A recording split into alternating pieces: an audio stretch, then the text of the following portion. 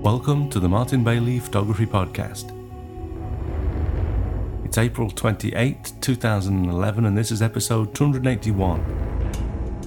From February 13 to 24, 2011, I held my fourth Winter Wonderland workshop, and after shooting the snow monkeys in Nagano for 3 days, which we looked at in episode 279, we jumped onto a plane and made our way up to the northern island of Japan, Hokkaido.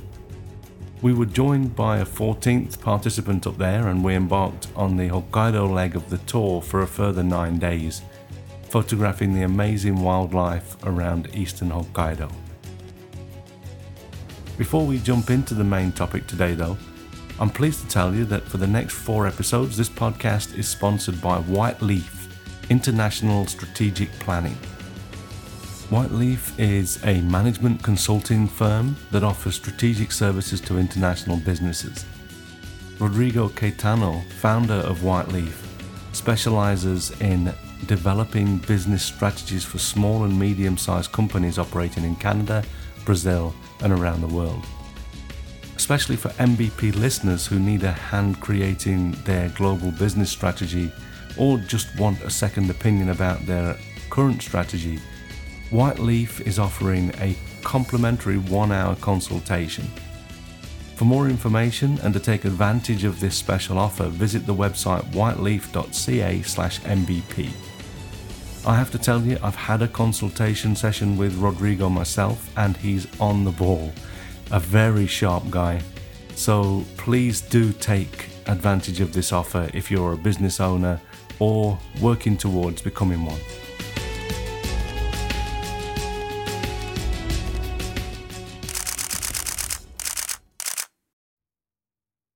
After we'd finished photographing the adorable snow monkeys in Nagano at lunchtime on February 15th, we got on the bus and made our way to a hotel near the Haneda Airport in Tokyo. This was different from last year, where I gave the participants a weekend in Tokyo to catch their breath and do some sightseeing. This went down well with some people, but not so well with others, so I got rid of that break. Now we go to the airport together, and after a night in the hotel, we jumped on a plane to Hokkaido early the following morning. This got us into Kushiro Airport shortly after 9 a.m. and on the snow photographing the beautiful and majestic red crown cranes by 10 a.m. Although the cranes are amazing and get everyone's shutter fingers working overtime straight away, one of the highlights of the day at the Akan International Crane Center is when they throw fish out onto the snow to feed the cranes. Now, it's not just the cranes that make this interesting. There are white-tailed eagles, black kites, and occasional Steller sea eagles that come in and swoop down and steal the fish before the cranes can snap them up. There is sometimes a little friction between the cranes and the bandit eagles too, which all makes for some great photo opportunities. Here's probably my best shot from this part of the first day. Remember that if you're listening in iTunes or an iPhone or iPod, the image will be displayed now and will change as we progress through the images. If not, you'll need to go to my blog to see the images we're talking about. Just type in mbp.ac/281 into your browser and you'll be magically transported to the appropriate page. This is a juvenile Steller sea eagle snatching one of the fish from the snow. I shot this with the 600mm lens on the Canon EOS 1D Mark IV, which has a 1.3 times crop factor, giving me an effective focal length of 280mm. I was really set up to shoot the eagles from the side as they swoop down, so I ended up cropping off the wingtips off of my eagle here. From this year, we have also started to incorporate structured critique sessions at some of the hotels that we stay at, and later in the tour, I showed this image to the group uncropped, saying that I wasn't happy with it. One of the group then suggested that I crop it even further to take away the look of it being accidentally clipped, and it really worked. It enabled us to focus in on, even more on the action of the fish being snatched from the snow, which is great. And this is a great example of how the sessions help to increase the productivity of the tour, even for me. I was also surprised that I managed to nail the focus on this one too, because I really did snatch at it. I saw the eagle swooping down and literally focused and snatched this shot in a split second, so I'm very pleased that it worked out. There was another reason why I was very happy on this first day, in addition to the fact that I was in Hokkaido with a great group of photographers, and that is that I was able to meet one of my photography heroes. Art Wolf was at the Crane Center with his own group, and I couldn't resist introducing myself, telling him how much I admire him and his work, and getting someone to take this photo of us together with my iPhone. It wasn't all good news though. There have been a few changes at the Akan Crane Center, which is where we spend the main part of the day for the first few days.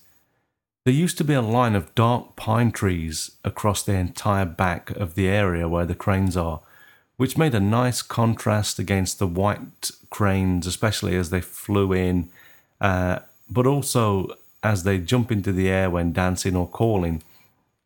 It turns out that the deer in the area had eaten the bark off the trees and they got ill. The trees got ill, and all but 5 of them have had to be cut down. Now, the background is, now just a smattering of snow interspersed with brown grasses and bare soil, and I have to say it looks horrible.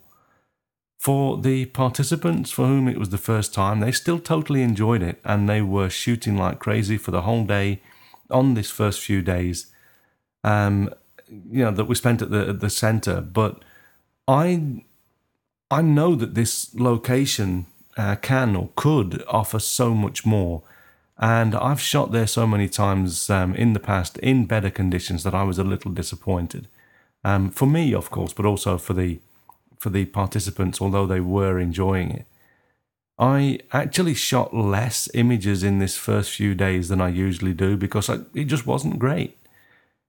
What we really needed was some fresh snow. The tree's gone, that's over. There's nothing we can do to bring those back.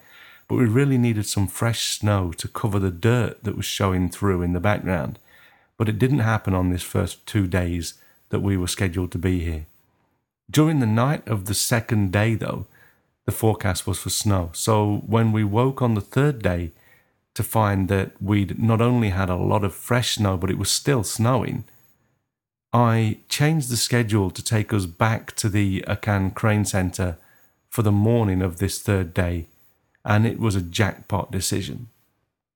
As if we'd ordered it, almost as soon as we had gotten into the crane center and set up our cameras, a pair of cranes started to dance in the snow, and they danced for longer than I've ever seen them do.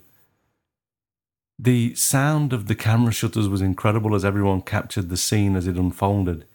Here's one of my favourite images from this particular session. I love the fact that the snow has registered so well on this image, and the background was pale and there'd been enough snow to hide the patches of dirt that would still have ruined this otherwise. I also love this pose with the way the 2 cranes next intersect and their wings fill the frame. It was using an aperture of f8, as I've learned that a wider aperture doesn't enable you to get 2 cranes even dancing this closely in focus at the same time.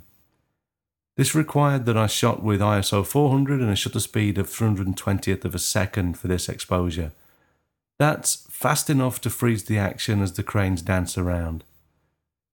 Here's another favourite from this third morning.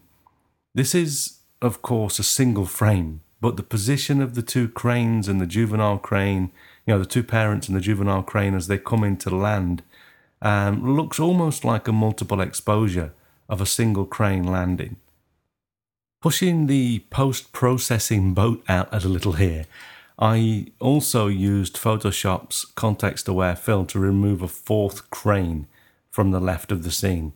It was just too good to throw out. The same sentiment led me to context-aware fill out a large crane-shaped steel plate at the edge of the center from this shot too. I'd slowed down the shutter speed on my second camera to a 40th of a second with an aperture of f16 to get some panning shots with wing movement. And the best shot of this series, with the tree coming into the right of the frame here, had a horrible ornament just smack in the middle. And again, I just couldn't throw this out. So I used my artistic license once again. Please forgive me, traditionalists, for I have sinned. To avoid us going too far off schedule, we didn't stay for the feeding of, where they throw out the fish on the third day at the crane center. We left at lunchtime for Sunayu, which is a place at Kushiro Lake where there'd be some hooper swans. Graham Morgan, our friend from Australia, an amazing photographer and third-time participant on this tour, had told me that he wanted to find a tree at the Kushiro Lake, which Michael Kenner had shot a few times and pretty much made famous. I didn't know where the tree was, but I knew from the title of the Kenner photograph roughly where it should be. So I kept my eyes out, as we drove in the bus, as we drove past and towards Tsunayu. And sure enough, shortly before we arrived, there was what I thought was the tree, and we can see it here in the next shot. It was just a short walk along the bank of the lake from where we'd photographed the swans for the afternoon, so I called for those of the group that were interested, and we took a walk down there. After we'd been photographing for a while, a Japanese man came. I initially didn't recognize this person, but he walked up and asked me if I was Martin Bailey, and I had one of those surreal, oh my God, I'm getting famous moments. And then he told me his name and that he'd come to my exhibition in Tokyo last December. Then I was able to see past the beanie hat and the cold weather clothing to realize that I did recognize him and apologize for not knowing straight away. He was here with Japanese photographer Michiko Yone, who is one of the best Japanese nature photographers in my opinion. Though I didn't realize this until the following morning when we met them again at Bihoro Pass. The only disappointing thing about meeting this gentleman was that he told me that this was not actually Kenner's tree. That had fallen ill and been cut down a couple of years ago. This tree was an imposter, but it would do. I don't like the fact that the bottom bough has been cut off though, which is much more prominent in this second shot. As the swans were flying by relatively regularly though, we decided to hang out and get a couple of shots like this, with them visible flying across the lake under the tree in the distance. The rocks on the lakeshore here add a nice additional element, and overall I think the shot has the appeal of a traditional Japanese painting, but I don't really like that the sawn off branch is there. I mean, it just doesn't look great on this imposter Kenner tree. As Graham and I walked back to the main group, who'd pretty much all gone back up to photograph the swans by now, I saw and grabbed the next shot, which Graham was not happy about. Graham really is an amazing photographer, so it always makes me happy to see and capture something that his amazing eyes didn't see, and this was one of those occasions. There was just something about the light on the swans, their attention to something off frame, and the trees in the top right of the image there to balance the whole thing out. The moment was gone quickly though, and I was duly cussed for capturing this one when I showed it to Graham on my LCD. This is all in good fun, of course. Once back with the Hooper Swans, we worked on our panning techniques, which is one of the main educational aspects that I worked with the group on at this location. The swans fly in and out with some regularity, and for the first time for me at this location, the person that is responsible for feeding the swans walked down to where the swans were not, making them fly down to them in front of us. Then, when they'd all flown down to one spot, the feeder guy ran back to the other end of the part of the beach where the lake was not frozen to feed the swans again, which of course made them all fly back. And this gives us a whole lot of flying swans to practice on. On the morning of the fourth day, which was the second day at Hokkaido Lake with the Hooper Swans, we first got up early and went to Bihoro Pass in the hope of a spectacular sunrise. Unfortunately, although it was clear when we left the hotel, it was cloudy and snowing as we got to the pass, and it didn't clear. We waited as the time for sunrise came and went. We couldn't see the sunrise or Hokkaido Lake, which we were in position to overlook. One of the most frustrating things for me as the organizer of the tour is that we can't control the weather, and sometimes we have to give up on some of the possible photo opportunities. Luckily, my participants understand, and because we generally do okay, they tend to forgive me. As I mentioned earlier though, on the way down from Bihoro Pass, I noticed the group that we'd run into the previous day at the Hokkaido Lake, and it was then that I recognized their sensei or instructor as Michiko Yone, one of my favorite and by far one of the most successful nature photographers in Japan. As with Art Wolf, I couldn't help but introduce myself and have a quick chat. It's really nice to meet one's heroes, especially when it's the second hero in just a few days. After breakfast, we had a critique session at the hotel. We loaned the bar, and I set up the projector that I'd bought mainly for this purpose, and we had a great couple of hours looking at each other's images. That the group had basically saved their images to Martin Bailey Photography branded USB memory sticks that I'd provided each of them for this purpose. Everyone agreed that it was a very educational experience, as well as being very inspirational to see how the rest of the group was seeing and capturing the scenes that were being presented with. In the afternoon, we went back to the Hooper Swans and continued to work on our panning techniques. It was on this second afternoon that I shot this next image, probably my most successful panning image of the swans in flight from this tour. I'd selected an aperture of f14 to get a slowish shutter speed of 1/60th of a second, which would make the background blur slightly as I panned with the swans. It also helps me to get the two swans, which are a couple of meters apart, in focus as they fly past like this. And it helps me to record a bit of movement in the swan's wings as they flap. I also showed the group my stance with my feet at shoulders width apart, and how I swivel from the waist for a smooth motion. Also, possibly the most important part of panning shots is to follow through like a golf swing, rather than snatching at the shot then stopping your pan. That almost always reduces the number of successful images from your burst. You have to keep shooting as you pan even after you think that the moment could be over. To give us more chance of perfecting our technique, among other things, you'd probably notice that a major change that I made to the tour this year is that we spend 2 days at almost all of the locations that we visited.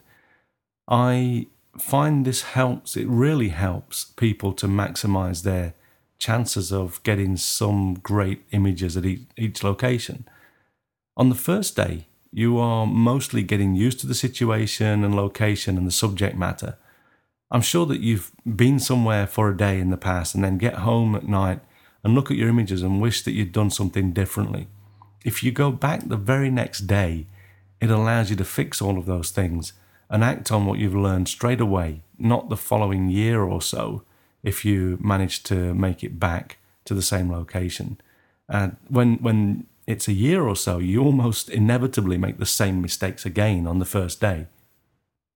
On the fifth morning, we had hoped to have a second chance at Bihoro Pass, but the heavy snow had resulted in the road being closed off.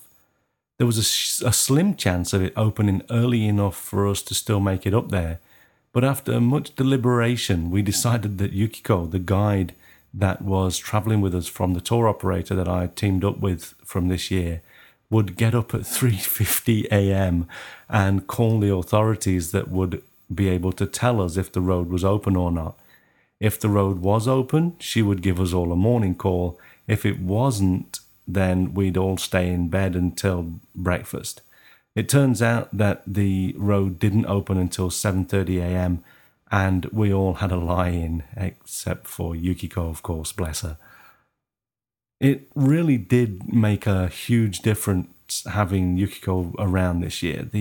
To check in the hotels, everything like that went very smoothly, as did lunches and figuring out who owed what for their drinks with the evening meals, which is the only thing that is not included in the cost of the tour. These things were all very much appreciated by the group, especially those that have joined in the past, because they know that me trying to deal with all of these things, as we came back to hotels and things, after a hard day, me trying to do all of that in series just really took a lot of time and effort in the past.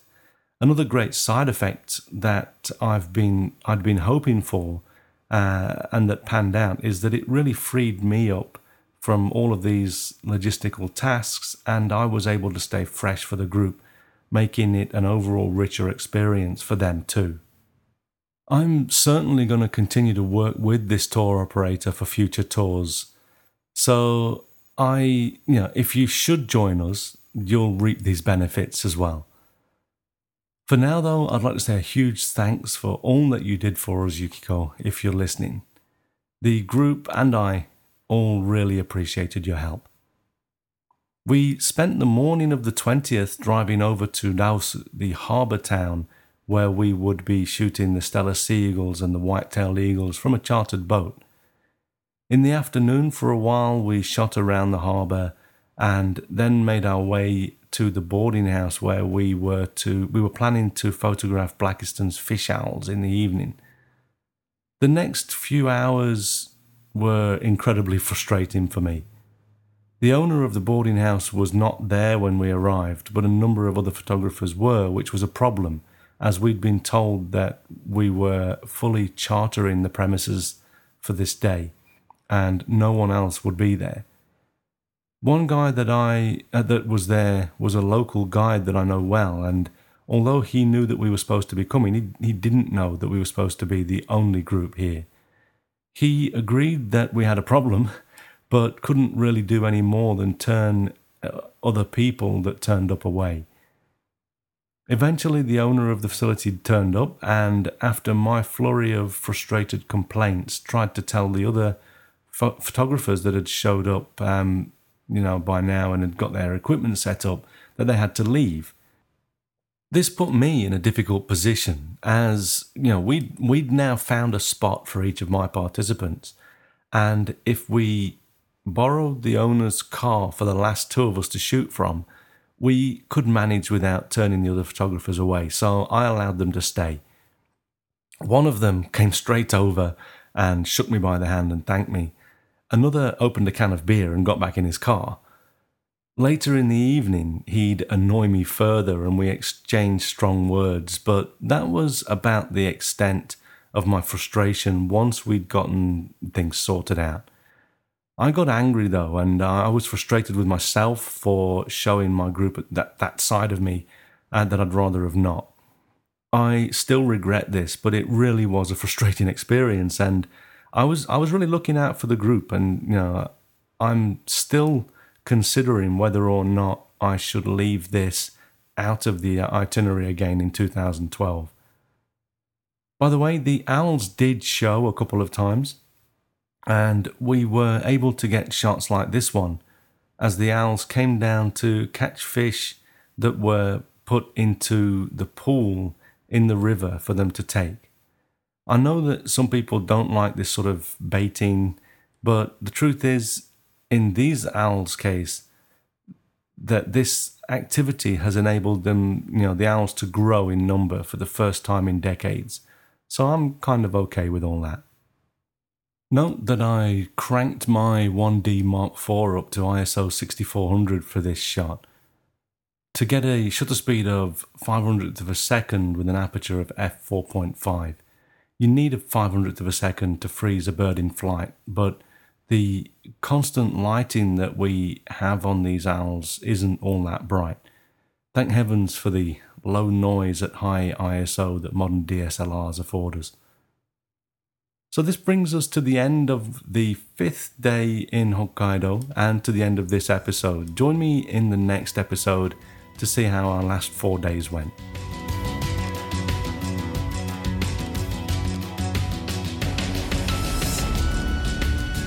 Before we finish, I'd like to remind you of that offer for some free business consultation from Whiteleaf, and you can see details of that again at www.whiteleaf.ca/mbp.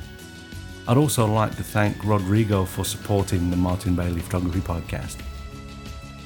Thank you too for listening today, and remember that you can find me on Flickr and Facebook as well as Twitter, and of course my blog and the photography forum. All links are on the top page at martinbaileyphotography.com, so do drop by. I'll be back next week with that follow-up episode, but in the meantime, you just have a great week, whatever you're doing. Bye-bye. The Martin Bailey Photography Podcast is a proud member of the Photocast Network. Find this and other great photography podcasts at photocastnetwork.com.